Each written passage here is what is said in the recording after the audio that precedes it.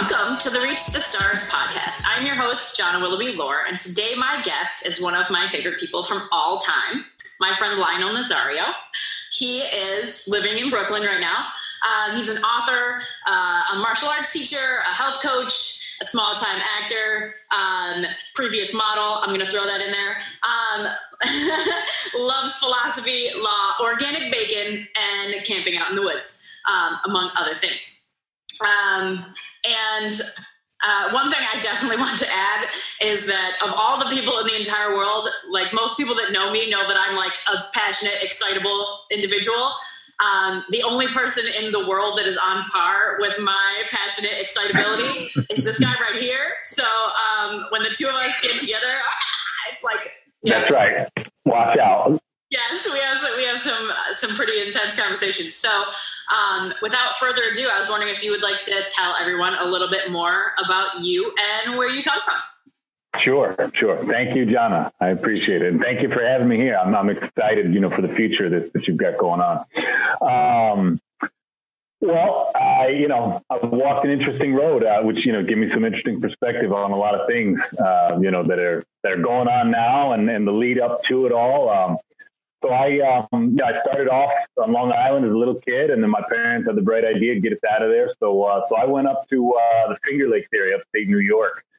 And, that's where I spent my youth running around doing different things. And, what can I say? The small town life has a different set of experiences for a person, especially a person who likes to live a little bit outside of the normal bounds.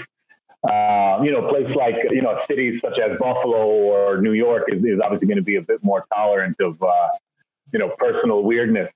Than a little place like Watkins Glen, which is where I, found myself going to school as I got a little older. Without getting too deep into it, I'm sure you'll have questions. The road led me back to New York, and, I've seen and done a lot of interesting things along the way. I've been blessed with opportunities to do, the different things that you've mentioned, No offense to anybody who's got one singular passion or career path and they're totally into it. But I'm a little schizo. I like to do a lot of different things. I like to sit down and read the books. I also like to hit things and throw weights around, So, New York has enabled me to do that. So if for nothing else, I'm grateful for that. Cause I've had some fun experiences over the years. Yeah. I think that's part of why we get along so well, is that both of us are not just like, this is the one thing that we do. And it's just kind of like, we both have that same kind of personality. Like, oh, I could do this a little while. I could do that a little while. Let's do all these things at the same time. Absolutely. Take the rainbow, come on. Exactly. So full disclosure, we used to date a really long time ago. And we good met. Dates too. I said good dates too. Oh yeah, all good dates. Yeah. You're like my favorite ex. Thank you. Never had any fights. It was just like, oh, that's cool. It was great. We had great times. And we met in a random circumstance where you were working at a coffee shop with a friend of mine, and she was getting out of work, and she's like, we should go and hang out. And when I got out of work, I'm like, yeah, totally. Let's go hang out. And she's like, yeah, there's this guy that I work with, and he wants to come hang out with us. Can he come too? I'm like, yeah, sure, whatever. And so I meet up with her, and you come riding up on your bike. And at this point in my life, I was really feeling like defeated about myself. And I was just out of like a really long, super crappy relationship that made me feel like I wasn't a worthy person. And I had spent my entire like teenage years of my life chasing after guys who didn't like me. And it was tough to like always feel like I was like wanting people who didn't want me back. And it takes a toll on somebody's psyche to like live in that zone. And the relationship that I had been in, he cheated on me while he was living in my house, and I had to like throw him out. It was like a big thing. So this was like the first summer that I was actually like me as an adult. I had just turned 20, and I was like, I am reclaiming myself in this world. And this is like early in the summer. I think it was like May, maybe early June, like right around your birthday. And you come riding up to my house on your bike. And I was like, are you shitting me right now? And I mean, at the time, we have to preface this. So at the time, you were on work release. I did not know. That's right. You were on work release, and yeah, there's backstory to that for sure. Yes, we're gonna get into some of that backstory. But part of being on work release was where you were before you were on work release. So let's just say you were a little bit stacked, like just a little bit. And I had spare time on my hands. A lot of spare time on your hands. So, for me, I was just like, who is this person? This is crazy. I'm going to go for this. And the rest, as they say, is history. And I think a big part of my superhero stage persona, when I get up and I perform for people and like feeling kind of invincible and like I could, have anything, take anything, and like really like grab life by the horns, is all because of the experiences that we had together. So I'm like super grateful for the times that we spent together. I am too. I'm wondering if you'll tell everyone a little bit about what brought you to that point in our lives. Yeah, gladly. Which, real quick before I dive into that, I will have I'm not sure if I ever really shared this with you. Probably not at the time because it's only something I really realized reflecting on it. But that time in Buffalo was sort of a time of self-realization for me too. It was one thing to be in good shape. Like I was fine with myself, but it's another thing to then realize like, actually I'm in such a good place that other people are really appreciating me too. That was kind of new. I didn't get that kind of appreciation in my hometown. So that was kind of new and definitely helped me to form that, as you put it, sort of superhero stage persona, which I think is a super useful thing for anybody to have. I mean, we should all have a little superhero in our pocket, in my opinion. So yeah, I'm so honored to have played a part in you realizing that about yourself. And I was sort of figuring that out too at the time. So yeah, those were good times. And so what brought me there? Yeah, good question. This will be, I'll make it brief, but, this will be a tale that a lot of people have heard before, sadly, because it's pretty common, some of the injustices that brought me to that place. But I honestly have no regrets. And maybe we'll touch upon that at the end. So once upon a time, I found myself really interested in hallucinogens. And just to put that in perspective, what had happened was I realized as a teenager when I was in high school, I realized that I was being lied to. And this is one of the reasons why I do not advocate parents lie to their kids for any reason. If there's something you can't tell your kids, you just tell them, hey, you know what, I can't tell you because, say why. Because it'll hurt grandma's feelings, because you're just too young to really grasp this yet, but I'll tell you when you're older. Whatever you need to tell them, but don't freaking lie to them. That includes Santa Claus. That's my personal opinion. But don't lie to the kids, anybody. Don't lie to the kids. Because if you mess up that trust, they may start looking for truth on their own terms. And it can lead to dangerous places. Thank God I came out of it all right. But I realized I was being lied to. All drugs are bad and they'll kill you and make you unemployed was basically the party line at the time in the 90s. Oh, yeah, totally. Like the fried egg in the pan all day. Yeah, the fried egg in the pan. This is your brain on drugs. Right? So when I realized as a teenager that was a load of BS, or at minimum, an oversimplification of a complicated subject. Mm-hmm. I started looking for the truth, and so I started looking into hallucinogens, and I had, and I had an opportunity to try LSD once, and it was a mind blowing experience. I mean that in a positive way. I'll be the first one to admit that it's extremely powerful, and things that are powerful, like guns, fire, and LSD, need to be treated with respect and used very, very carefully. But with that having been said, I was interested. So long story short, I started selling it locally to friends, people that I knew. And well, let's just say that I got blown in by a so-called friend who set me up to get himself out of trouble, which happened. I mean, I knew what I was doing. I was 19 years old. I was old enough to know what I was doing to an extent. I did not realize that my ex-girlfriend's older brother who was the district attorney in this small town, I did not realize that he really had it out for me. So when these charges came in, he pursued them very aggressively. And I'd like to take a moment to talk about the charges, because this is a society lesson that I think it's really important that people understand, what has happened in certain places. And I'm speaking about New York State, which some people know. I know, John, of the Rockefeller drug laws that were put into effect back in the 70s, and in pretty much full effect until I want to say it was about 2008 or so, when they got rolled back significantly. But these Rockefeller drug laws, they're named after the former governor in New York, Nelson Rockefeller. But that's my opinion. Anyway, so they set up mandatory minimums for people that had drug charges. And what that effectively did was it took away the judgment power of judges, right? Like a judge is supposed to, shockingly judge a situation and then pass a judgment based off of, different factors. Well, the mandatory minimums made it so that if you were caught selling a certain amount of a substance, there's no need for exercising judgment. We got it right here in a chart for you that tells you how many years you must give this person. So that's how I found myself as a 19-year-old who just turned 20, first-time offender, nonviolent, right? I wasn't even making good money off of this. I was doing this because I wanted people to try LSD and get enlightened. I mean, it sounds stupid maybe, but that's what I was thinking. I was 19. What can I say?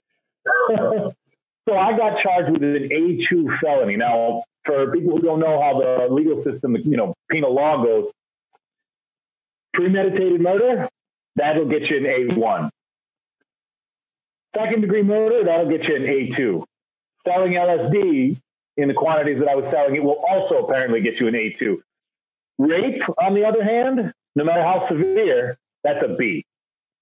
So just for a little perspective, right? Again, this is New York State. It may be different in other places, but when I learned that, I got pretty pissed off because I know what I did was illegal, but I know that it wasn't rape.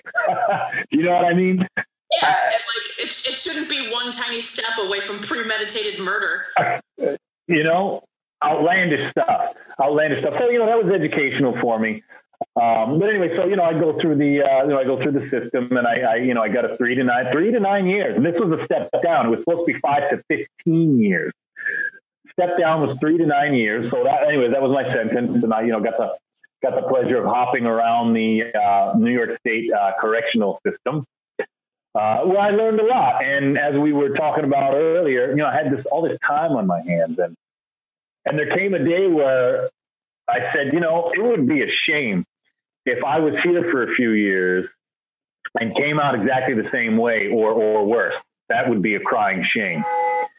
And, a lot of wisdom in there, I have to say, for all of the ignorance and all of the stupidity that does take place in the prison system, a lot of wisdom, a lot of sharp people. And I remember there's this one man, rather large African fella, and he said, you can do something with the time, or you can let the time do you. I mean, I may have screwed that up slightly, but I understood what he was saying. I'm going to be here regardless. So what am I going to do at that time? So anyway, so I started working out, reading books, and, found myself on the other side of it on work release in Buffalo, where I met your wonderful self and had a lot of interesting bike rides in the middle of the night. Yeah. And for me, it was funny because at that time in my life, because I was just out of something that was like super, super serious, I was like excited to have something that in my brain, I was like, oh, this is cool. Like, this is just going to be like a fling. I've never had a fling in my entire life. And I was like, oh, this is going to be cool. It'll be like a fling. Like, I don't even care if he's smart or whatever. Like, this is just going to be fun.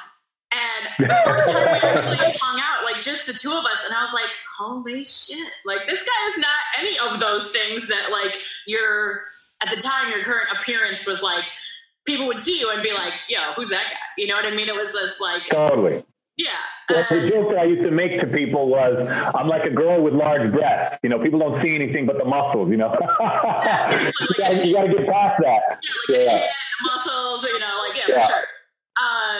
And so for me, it was just really interesting to think I was in a mindset that I was like, oh, this is going to be like meaningless. And then like within one day of hanging out, I was like, not meaningless, super cool. This is going to be really fun.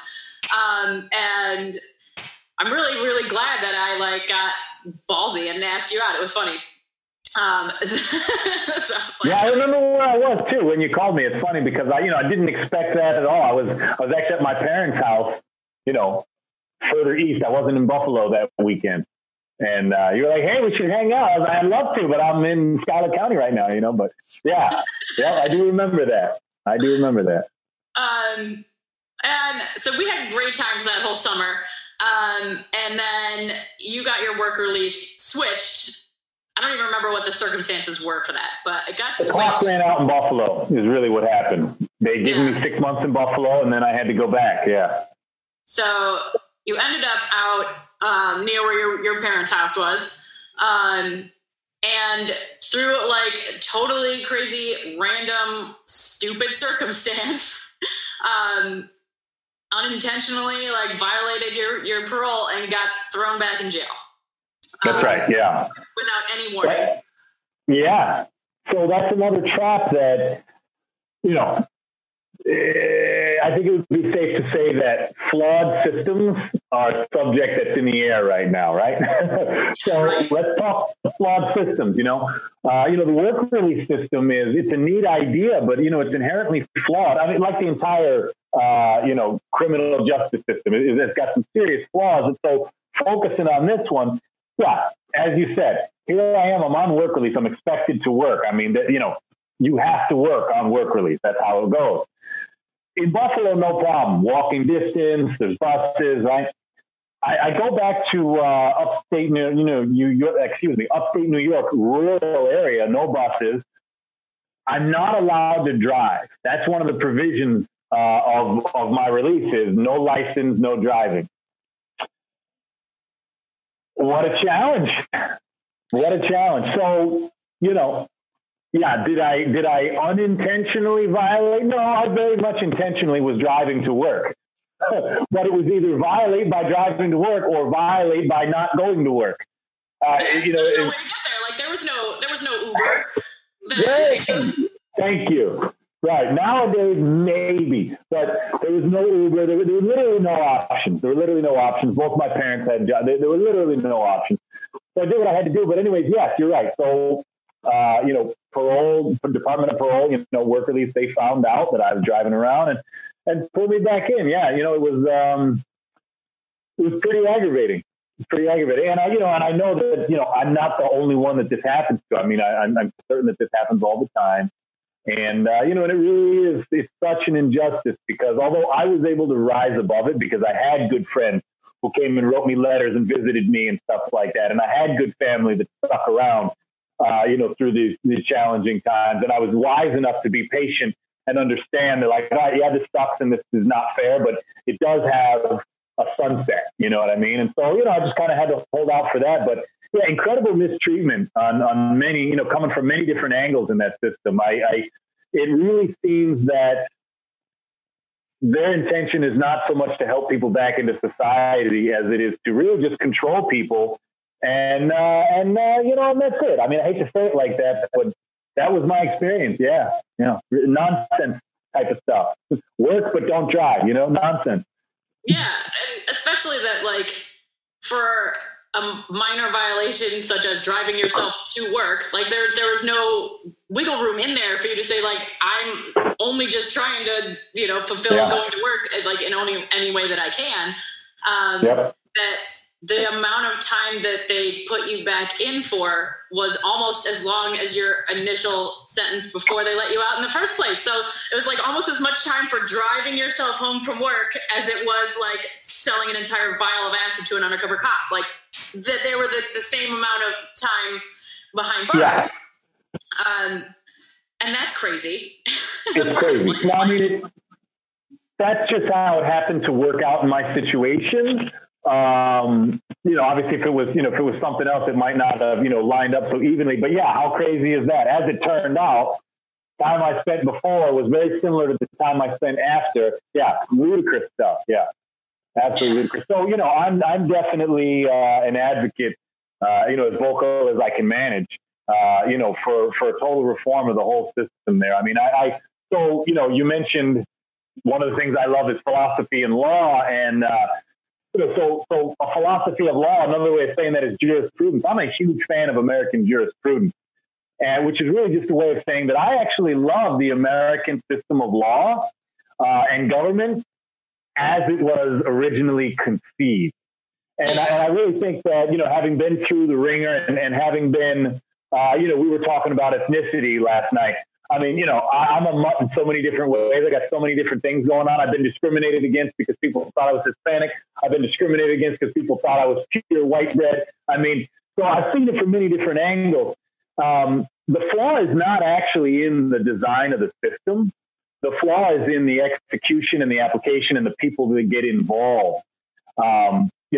We don't actually have the justice system and even the political system. We don't actually have what we're supposed to have according to the original design. So I think that's really important for people that are, whatever part of the struggle you're involved in, recognize that it's not a flaw in the original concept. It's a flaw in execution. Said right there, all men are supposed to be created equal. Now, did they forget maybe women? Yes. Did they not actually, give equal rights to every man? Yes. But the idea was on the mark. So we really need to just clean out the garbage. It's a great concept that's been trod through the mud.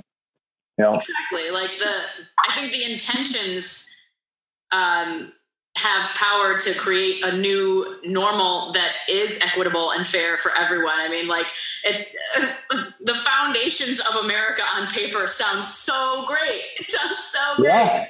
Yeah. And I think we do have potential to become a new normal.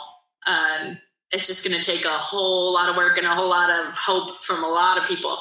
And like there is with any movement. I have a poem that I wrote that's like a poem or a song or whatever, played with the band. And it's about Black Lives Matter, but the one verse of it says, "Now a movement has been born." So of course there's got to be resistance. But that's how you're gaining ground. To make change, you got to be persistent. And I think that's just like such a valid lesson for the entire world, that just because something currently is against the law doesn't mean that law is right, and that you shouldn't fight against it. And that, for instance, that it was like totally fine for a cop to kneel on some guy's neck as far as like what they were allowed to do. And now they're like, maybe that's wrong. And now they're like, maybe we should not have that be a thing that's allowed. And I think, of all of the things that the founders of this country wrote on paper, our right to protest and rise up against the laws of our system when they're not serving our people is the most important thing that they wrote in there, that we all have, right to life, liberty, and the pursuit of happiness. And if that life, liberty, and pursuit of happiness doesn't apply to Black people, that doesn't apply to trans people, that doesn't apply to anyone who feels othered, then it's equal protection under the law is, I mean, there's no debating that should be a thing. You know what I mean? Like, obviously, we have a long road on our way to, this imaginary land called perfection.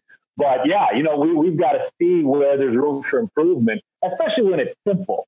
I think of the same-sex marriage thing is an example I like to give people, because, and this is where our system isn't working the way it's supposed to work. It's been corrupted. This is a nation that was actually founded on the foundation is common law, right? There's different systems of law in the world. I won't go deep down the rabbit hole on it, but if you were to get online and search systems of law in the world, you'd find you have this thing called common law as a foundation in certain places, and America's one of them. And really what it boils down to is you're not supposed to harm other people, right? And everyone is supposed to be treated equally. It's super simple stuff. So when you see something that doesn't conform to that, we should all be like, wait a minute, what's going on there? So what is marriage? Well, marriage is a legal contract. Okay, well, it's a legal contract between two people who want to merge their households and lives and do it sort of under the umbrella of the state so that they can share certain benefits, health and death benefits and yada, yada, yada, right? It's just a legal thing. It has nothing to do with God or the lack thereof. It has nothing to do. It's a state thing. It's a legal arrangement. It's a contract. So how could we not offer that to people, regardless of their arrangement? You know what I mean? Like if you wanted to merge your possessions with your donkey, why not? So if a man and a man want to merge their possessions, why not? It's a legal contract. There should never even have been half the debate on that there was, frankly. So, I mean, I use that as an example just to say how we're running around the mulberry bush for no reason. Stop already. They want a contract. Are you going to give them a contract or not? Easy. You know what I mean? That's ridiculous. We shouldn't even waste the time talking about that. Obviously, they can do that. Oh, my God. You're getting all fired up. I love it. You know, stupidity kills me. What can I say? Okay, so I want to fast forward a little bit. Yeah. And I want you to talk about what you have been doing more recently. Yeah, since you have become an official free man. Yeah. But before we hit on that, I wanted to ask you that as a prior A2 felon, are you currently allowed to vote? Negative. Now, I will say that is by choice, though. I could jump through various hoops that the state would like me to jump through in order to get my, I forget what it's called. I want to say it's called a certificate of good conduct. But anyway, there's a process that you can go through whereby you can get, certain civil rights restored, among them, the right to vote. But I'm frankly good with it. I'm not really interested. I'm actually a lot more interested in being able to serve on a jury, do jury duty. But I'm just not playing that game with them. I've got a different strategy that I'm going to be pursuing to actually get rid of that felony so that I can then serve on a jury. But yeah, I decided not to play the paperwork game. So no, I cannot vote at this stage. Yeah, I think it's important that people who don't have experience with people who've gone through the prison system, like there's a lot of people who have no idea that once you have a felony that you can't vote unless you jump through all those hoops and go through the effort to restore your own rights that were given to you as a citizen. And this is I mean, you got out of jail, 2005 was the last? It was actually 2003, even further back. Yeah. 17 years in July. Yeah, and then for that I've established that I'm not like a psycho killer by now, right? Yeah, like you were a psycho killer before with your nonviolent. Right. Yeah. So now what have you been up to in the last 17 years since you are a free man now? Yeah. So, after dealing with that whole work release experience, I really kind of had to come to terms with the fact that, I was going to run into a lot of the same nonsense if I stayed in Smallsville. Not Smallsville, it was actually Watkins Glen, but you know what I mean. Yeah. So I started thinking where am I going to go? And I would have loved to have gone back to Buffalo, but, I didn't have a foothold there this time around like I did the last time. Because I had a drug offense, I was able to go to, and it was basically a halfway house, which was great because, what does that mean? No rent, no utilities. I mean, I thoroughly enjoyed my time at Altamont House in Buffalo. Let me just say that for all of its flaws. But so I had a foothold in New York. I had some family in New York. So I came to New York. I chose to come to New York upon my release. And that was in 2003. And New York's been good to me. I'm pretty over the place at this point, but New York's been good to me. I almost immediately started dabbling in acting and modeling, which, what can I say? The culture really isn't for me. Whatever. Let me just say that the culture really isn't for me. No judgments on anybody who it is for, but it wasn't really for me. But I did have a good time doing that, a little bit of extra gigs here and, a little bit of role laying on the floor. And what was the name of that show? I think it was called Third Watch. Laying on the floor to rave, overdosing, in the episode, fun stuff like that. You're never one for sit still, look pretty. That's not your jam. It's just not my jam. Yeah. I mean, there are different things that weren't really my jam, but it was cool. I enjoyed it while it was, but I decided not to really try to pursue that heavily. What I did really take to, and what kind of became really natural, like fitting like a glove for me, was personal training and martial arts training. I was into martial arts when I was younger. One of the things that people don't tell you, well, I guess I'm sure some people do, but I'll tell you again, being in prison for an extended period of time, and I think anything over a year, honestly, counts as an extended period of time.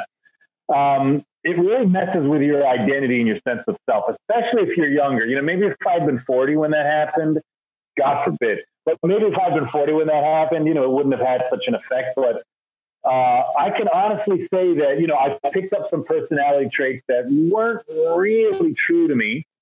And I forgot about certain things that really were true to me. But I was just taken out of that world for such a long period of time. It was about 2.5 years.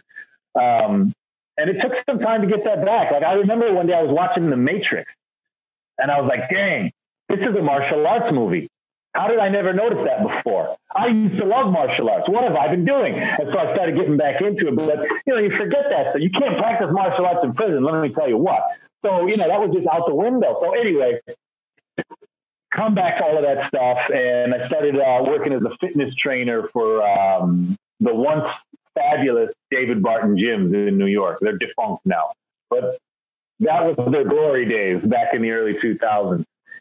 And it was great. I was in Chelsea, experiencing a totally different culture than what I was used to in upstate New York. And it was cool. Like, it was very eye-opening, just to see how people can live radically differently, and it's fine. This was new to me, a guy growing up in rural upstate New York, to experience those things.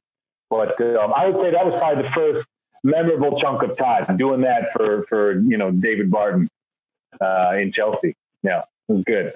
Didn't you come see me there once? I can't remember. I did come see you. I came to see you in 2005, maybe 2006. Okay. So I might have still been doing. I just remember it was cold as hell. We were out in the city, but it was so cold. And yeah, we toured around and had all sorts of good times. But I'm pretty sure that I came to see you after you got off parole, and I can't remember exactly when that was. That would have probably been about 2005. Yeah, sounds about right. And I mean, it was really cool to be able to have this friendship that started as a relationship, but it was always kind of like underneath all of it, we were just going to be friends forever, no matter what happened. And so it was nice to be like, oh, I need to get the hell out of here. I'm going to go see you in New York, and we'll just have fun for a weekend and do our thing. And life shows up, life happens, things are crazy. Life happens. You keep living your life, I keep living my life. And at some point in the couple years after that, you wrote your first book. And I do remember writing you letters in prison and encouraging you to start writing some stories, which... that you did. It's all me, shoving you in that direction, but I'm glad that you actually did. And I was listening. Can't believe that you wrote a freaking book before I wrote a book. Let alone that you've written. I definitely didn't see that coming either. Yeah. I just keep adding to my books. They're 500,000 pages long now. I know how that goes. Yeah. So I wondered if you could talk a little bit about your two books and how they came to be, and sure. what it means to you to become a published author and kind of a fitness guru, and kind of to bridge those two worlds. Because most people, from the first day that I met you, before we actually knew each other, you know, fitness persona has this kind of gym rat kind of bonehead type thing. And you're like, that's not me at all. I just look like this. And I just love that you're just screw that. I'm going to break this stereotype, and I'm going to be published author, and I'm going to do this. And this is all of it, that all of it is you. And I think that's great. Thank you, John. Well, look, you mentioned the superhero thing at the beginning of our discussion, and I really think that is actually a valuable model, actually, to tell you the truth, not to be funny. We look at some of the best, most inspiring superheroes, right? Like a Batman or a Superman, or a Black Panther or a Captain America, right? Mm-hmm. They've got some things in common for all of their differences. Every single one of them pretty smart. Every single one of them. Arguably, Batman in his psychosis may be the smartest, but all of them smart, okay? All of them jacked. All of them. So what's cool about that? Like, what's super about that? Well, I mean, look, not that we all have to be the same, but if you can be physically strong, why not be physically strong? It'll make your laundry bag lighter. It'll make your kids lighter. It'll make you capable of defending your family. I mean, there's no downside to being strong. Why not be well informed and capable of like really thinking about issues and forming independent opinions? Why not? Why be a one-dimensional dum-dum, right? I mean, so at some point, like yourself, I kind of was like, you know what? I could be kind of like a superhero. That'd be great. I think I want to do that. And so, so being that I like to read already, I wanted to see if I could write a book. I confess, I was interested in how much money I could make off of it, but I also wanted to see, can I put together a good story that's fun and readable and get it published? It was kind of like a personal challenge. And so I did, and I'll grab it real quick. So I did, and I wrote this book, Long Night Moon, and it's so good. This book is so good. It's so good. Thank you. I think it's pretty good. I mean, it's definitely an original story. You've not read a story that flows quite like this, that's for sure. And but I didn't make a bunch of money off of it. I mean, and it is what it is. It's fine. I'm very proud to have having written it. It was something that I knew that if I didn't really go for it, it wasn't going to happen. And so I carved out time when my son, as you know, I have a son who's 11 now. When my son was still an infant, and I knew there was very little I could do to help his mother out. He was breastfeeding and sleeping and pooping. I mean, I would change the diapers, but ain't a whole lot else for a man to do that first year, right? So I decided to take that time and really get into writing the book. And I learned an awful lot about myself, about the writing process. I mean, it was really an educational experience, because you go through the process yourself. I mean, you have to fight with yourself. You write things that you swear are great, and then you come back to it later and you're like, actually, that just sucks. I need to take that out. But I really like it. I don't want to delete it. So, there's this interesting internal struggle that happens as you're putting together something like that. But yeah, really empowering to create something. Anybody out there who doesn't have something that they work on creatively, and I mean that in the literal sense, creating. I encourage you to get something. I don't really even care what it is, because there's just something really special about creating something, whatever that is for you. So anyway, that was my first one. That's the novel. And then the second one, because I got really passionate about health, this is another aspect of that whole superhero thing. I was like, it would be totally uncool to be like, all like, in my 30s, and then I get to 50 and I'm going to fall apart. Like, that's not a good look. So I started getting into learning about health and longevity. And I mean, this opens up a can of worms that I know that you're hip to, at least to an extent. I mean, now we start looking at what's the environmental impact. What happens to these animals, before they end up in the plastic package? You know what I mean? Like, what's happening to the dirt? What's happening to me? So, that was educational. So I wanted to write a book about health and nutrition. And so, that was book number 2. So your second book, tell everybody the title. So it is called 5 Things You Can Do Now. I think I have, give me 1 second. Yeah. Okay. Yeah. We've got 2 different covers here. The ebook has 1 cover and we haven't switched it over. Anyway, this is 5 Things You Can Do Now. And I actually put this together with somebody else, but I mean, if you know me and you read it, you'll be like, oh, that's him talking. But, this was definitely a collaboration. But Anyway, 5 Things You Can Do Now is really a book about the simplest things that you can do to improve your health, pretty much no matter who you are. There are some people that are going to be way beyond this, and you know who you are. But for the average individual, a change in your water consumption would probably benefit you. A change in your sleep habits would probably benefit you. Paying attention to certain things that are in the food or not in the food would probably benefit you. So, just like I said, a few things that would have a big impact on the average individual.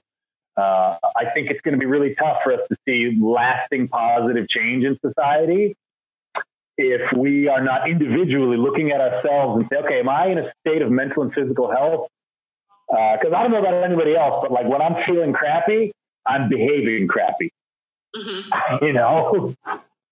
Yeah, exactly. I mean, I love this book because it's really accessible to people. Like, it's not saying like, oh, get yourself healthy by getting a gym membership and like buying all these supplements and all this. Like, it's none of that at all. It's like realistic, easy to implement things that you can do and be like, hey, if you never thought about how much water you're actually drinking all day long, think about it. Like, somebody might have told you that like drinking 9 cups of coffee counts the same as drinking 9 glasses of water. It does not. That's right. I mean, drinking 9 cups of coffee is better than drinking 0 glasses of water, but it's not as good as drinking 9 glasses of water. And just little things like that make making small changes that you can then notice that they kind of build on each other. The same thing, like, that an object in motion remains in motion. So like you start with the first chapter and you're like, okay, I'm going to drink more water. Right. And it's funny because like, I don't read too many ebooks. But I happened to get that book as an ebook. And so I was reading through it and like reviewing it the other day. And I was like, oh yeah, I can drink more water. So I've actually been like actively filling up my water bottle more often because I was like rereading this book. And it's that simple. Yeah. Exactly. So there'll be links to that book. The first book is currently being reformatted and has been removed from Amazon, correct? Yeah, I took it off Amazon. All I can say is, I got a little beef with Bezos. I'm going to leave it at that. But yeah, I'm going to be putting it up on Smashwords, which is where the other one, 5 Things You Can Do Now, is on Smashwords. I got to get it reformatted from the Kindle format so that it can be up on Smashwords. Yeah. Cool. So the links to the second book, and whenever it's ready, the links to the first book, I'll update it to get those up there so you can go and check out the cool books. So at the end of all of the podcasts, because we're getting a little close on time, I ask all of the guests the same 5 questions because I think it's really interesting to see everyone's different takes on the same question. So it's kind of a little bit like a job interview. It's kind of fun. But the first question is, tell me about an experience that shaped who you are today. Wow. Okay. I got one for you. And I know you know this one, but let's throw it out here because it's fun and it definitely is an appropriate answer to your question. So once upon a time when I was 17, I decided, and mind you, this is in hyper rural upstate New York. I decided that it would be a good idea to hang out with a friend of mine and get blind drunk and then sit by the side of a road. Now I say a road, people think of a road and they imagine cars and lights. Talking about a road out in the middle of nowhere. There's a cow pasture over here and there's a cow pasture over there. I decided that it would be a good idea to hang out by the road with my friend and just drink ourselves stupid to the point where we both passed out in the road. The one car that came down that road all night long managed to run me over.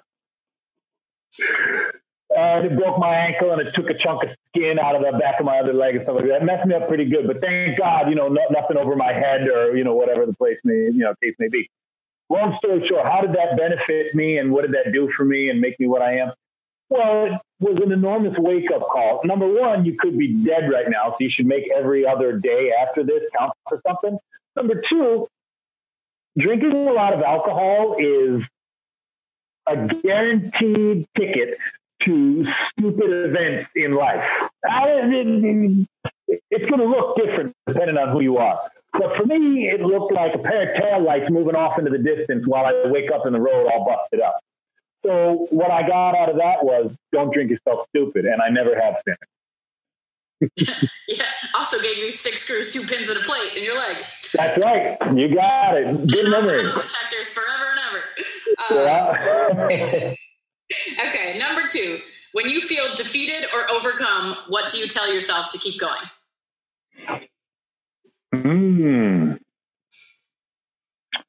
Well, that's a dang good question.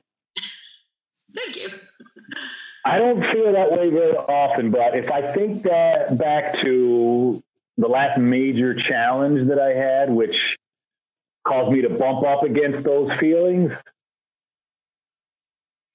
I would say that it is my awareness of time that helps me to put it in perspective. And what I tell myself is, this too shall pass. Now, maybe not in those exact words, but that's what it boils down to. Without getting into it, I remember when I was dealing with a legal issue that was really challenging. It occurred to me as I'm agonizing over all this, I was like, one day, these lawyers, one day soon, actually, because they're old and not in very good condition, one day soon, these lawyers are going to be dead and I'm still going to be alive, looking and sounding fabulous. So that put a smile on my face. And then I also thought to myself, the thing that I'm concerned about losing, I'm not actually going to lose. I may have to do without it temporarily, but inevitably I get that back. Mm-hmm. So I think that time, recognizing that everything in time will pass, that's what helps me to pull back from the brink. Yeah. Okay. So we've kind of touched on this a little bit, but tell me about a way that you overcame a failure or a mistake and what you learned from it. Total job. Well, yeah, I mean, I could come at that one a lot of different ways, but let me make a parenting example out of this. Once upon a time, I was asking my son to do something that was just a little bit beyond his abilities. And, but he's a smart kid. Sometimes I forget how old he was. This was a few years ago. I want to say he was 8 at the time, but I think I had like 14-year-old expectations for him because he's so smart. He's also kind of a big kid for his age too. And then I kind of caught myself a couple of minutes after I'd gotten done being like, and I was like, oh man, this is not right. This is not fair. Like, I'm probably not making him feel very good right now. And there's no need for this. Like, hello, you forget that he's 8 years old. So look, I just immediately recognized my mistake, and I went to the person whom I had wronged, that being my, at the time, 8-year-old son, and I just apologized to him. Like, you know what, man, I'm really, really sorry. Like, I screwed up that. I shouldn't have done that. I think I got that attitude from my father, and I don't want to do that to you. So I'm sorry. This is where that comes from. We'll talk about this later. So, that's one way where I go about, trying to overcome, imperfections, right? I do love that there's a little mini you running around there in the world. It's great. Well, hopefully wiser, but yes. Yes, I feel that having my oldest kid is like hella smart. Like, has always, since the minute he came out, like you could see it in his face that he like understood things that a newborn baby would not get. Like you can tell. Mm-hmm. And it's definitely, there's a lot of times where I'm like, in my head, I have this inner dialogue that obviously I, got from my parents. It's like, damn it, kid, like, why don't you get not to do that? Or why did you do that? And I'm like, he's 4. Oh, that's right. Yeah. Expecting him to have like emotional intelligence and to be able to control his emotions in ways that most adults can't do. And I'm like, wait. Like he may know the names of like all the reptiles in the entire world, but like he doesn't have that emotional maturity, and most people will probably never have that. And so it's definitely a good reminder to give people more grace than we usually do. Absolutely. No, well said. Absolutely. Number 4, what one trait or habit is most responsible for keeping you on track? These are great questions, John. I'm glad you asked them to people. Seriously. Speaking for myself, I think that it is I'm a man of principle. I'll do things that don't necessarily benefit me personally because I want to uphold a principle. You know, for better or for worse, you know, when I see something going down on the subway. I mean, I remember one time, you know, this guy come through where the train cars connect, you know, you walk through the doors. He come through the train cars, had his penis out. And, you know, there was a woman and her kid, no joke. And there was a woman and her kid sitting there. She's like, oh my God, I covered her kid, you know. I had to get involved. It obviously didn't benefit me in any way. I mean, that, you know, that's not really something that I want to deal with, quite frankly, but it needed to be dealt with.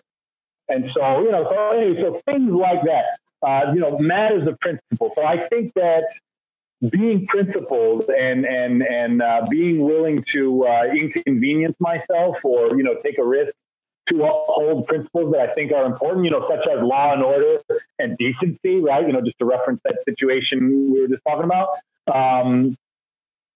I think that really is one of the things, because that desire to uphold principle and live in a principled manner keeps me from doing all kinds of things that I might otherwise do. Like, you know, I could be an evil genius. You know, like I have definitely mapped out how to rob this and kill that and do all of these different things in my younger years. And you know, but I always came to a place where I was like, you can't do that. That would be so wrong. And, you know, so that's the end of it. So, yeah, I think being principled is really what has kept me from crossing the line. Yep. Time and again. I love how different everyone's answers to this are. Because some people are like, oh, I make to-do lists every day. And you're like, I just make a conscious choice not to rob banks. Basically, yeah. But you know what I mean? Not to be choppy to people. No, you know what I mean? Like, you're right. Rob banks, absolutely. Let's not do that. And then all the way down here, like, let's not get on this person's case for being stupid. They may have been born that way. You know what I mean? Like, simple stuff. All full spectrum. Yeah. Yeah. Okay, number 5, the last question. What's the best piece of advice you've ever gotten, and what advice would you give other people? Wow. Oh my, that is a beast. That is a beast.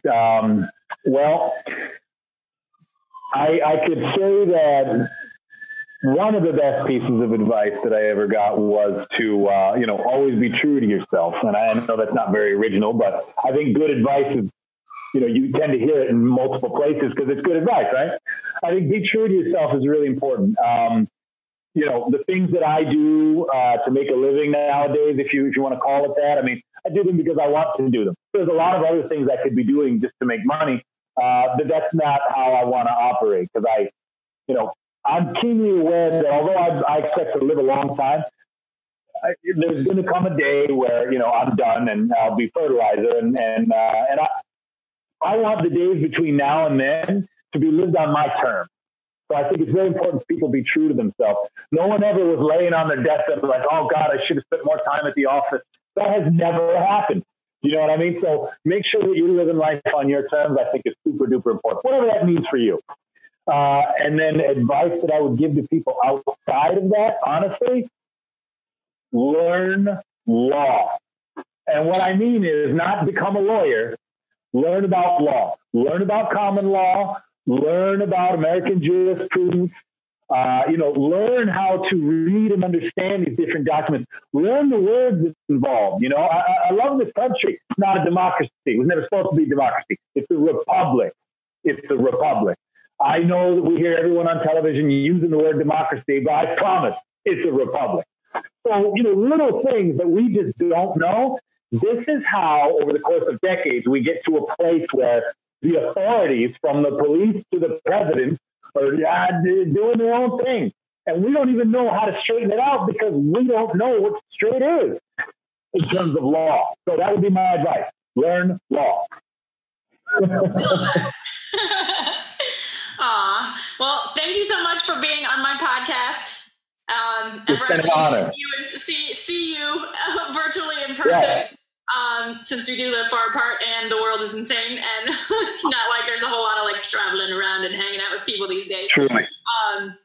But thank you all for watching / listening to the Reach the Stars podcast. Definitely check out the show notes. go and buy Lionel's book.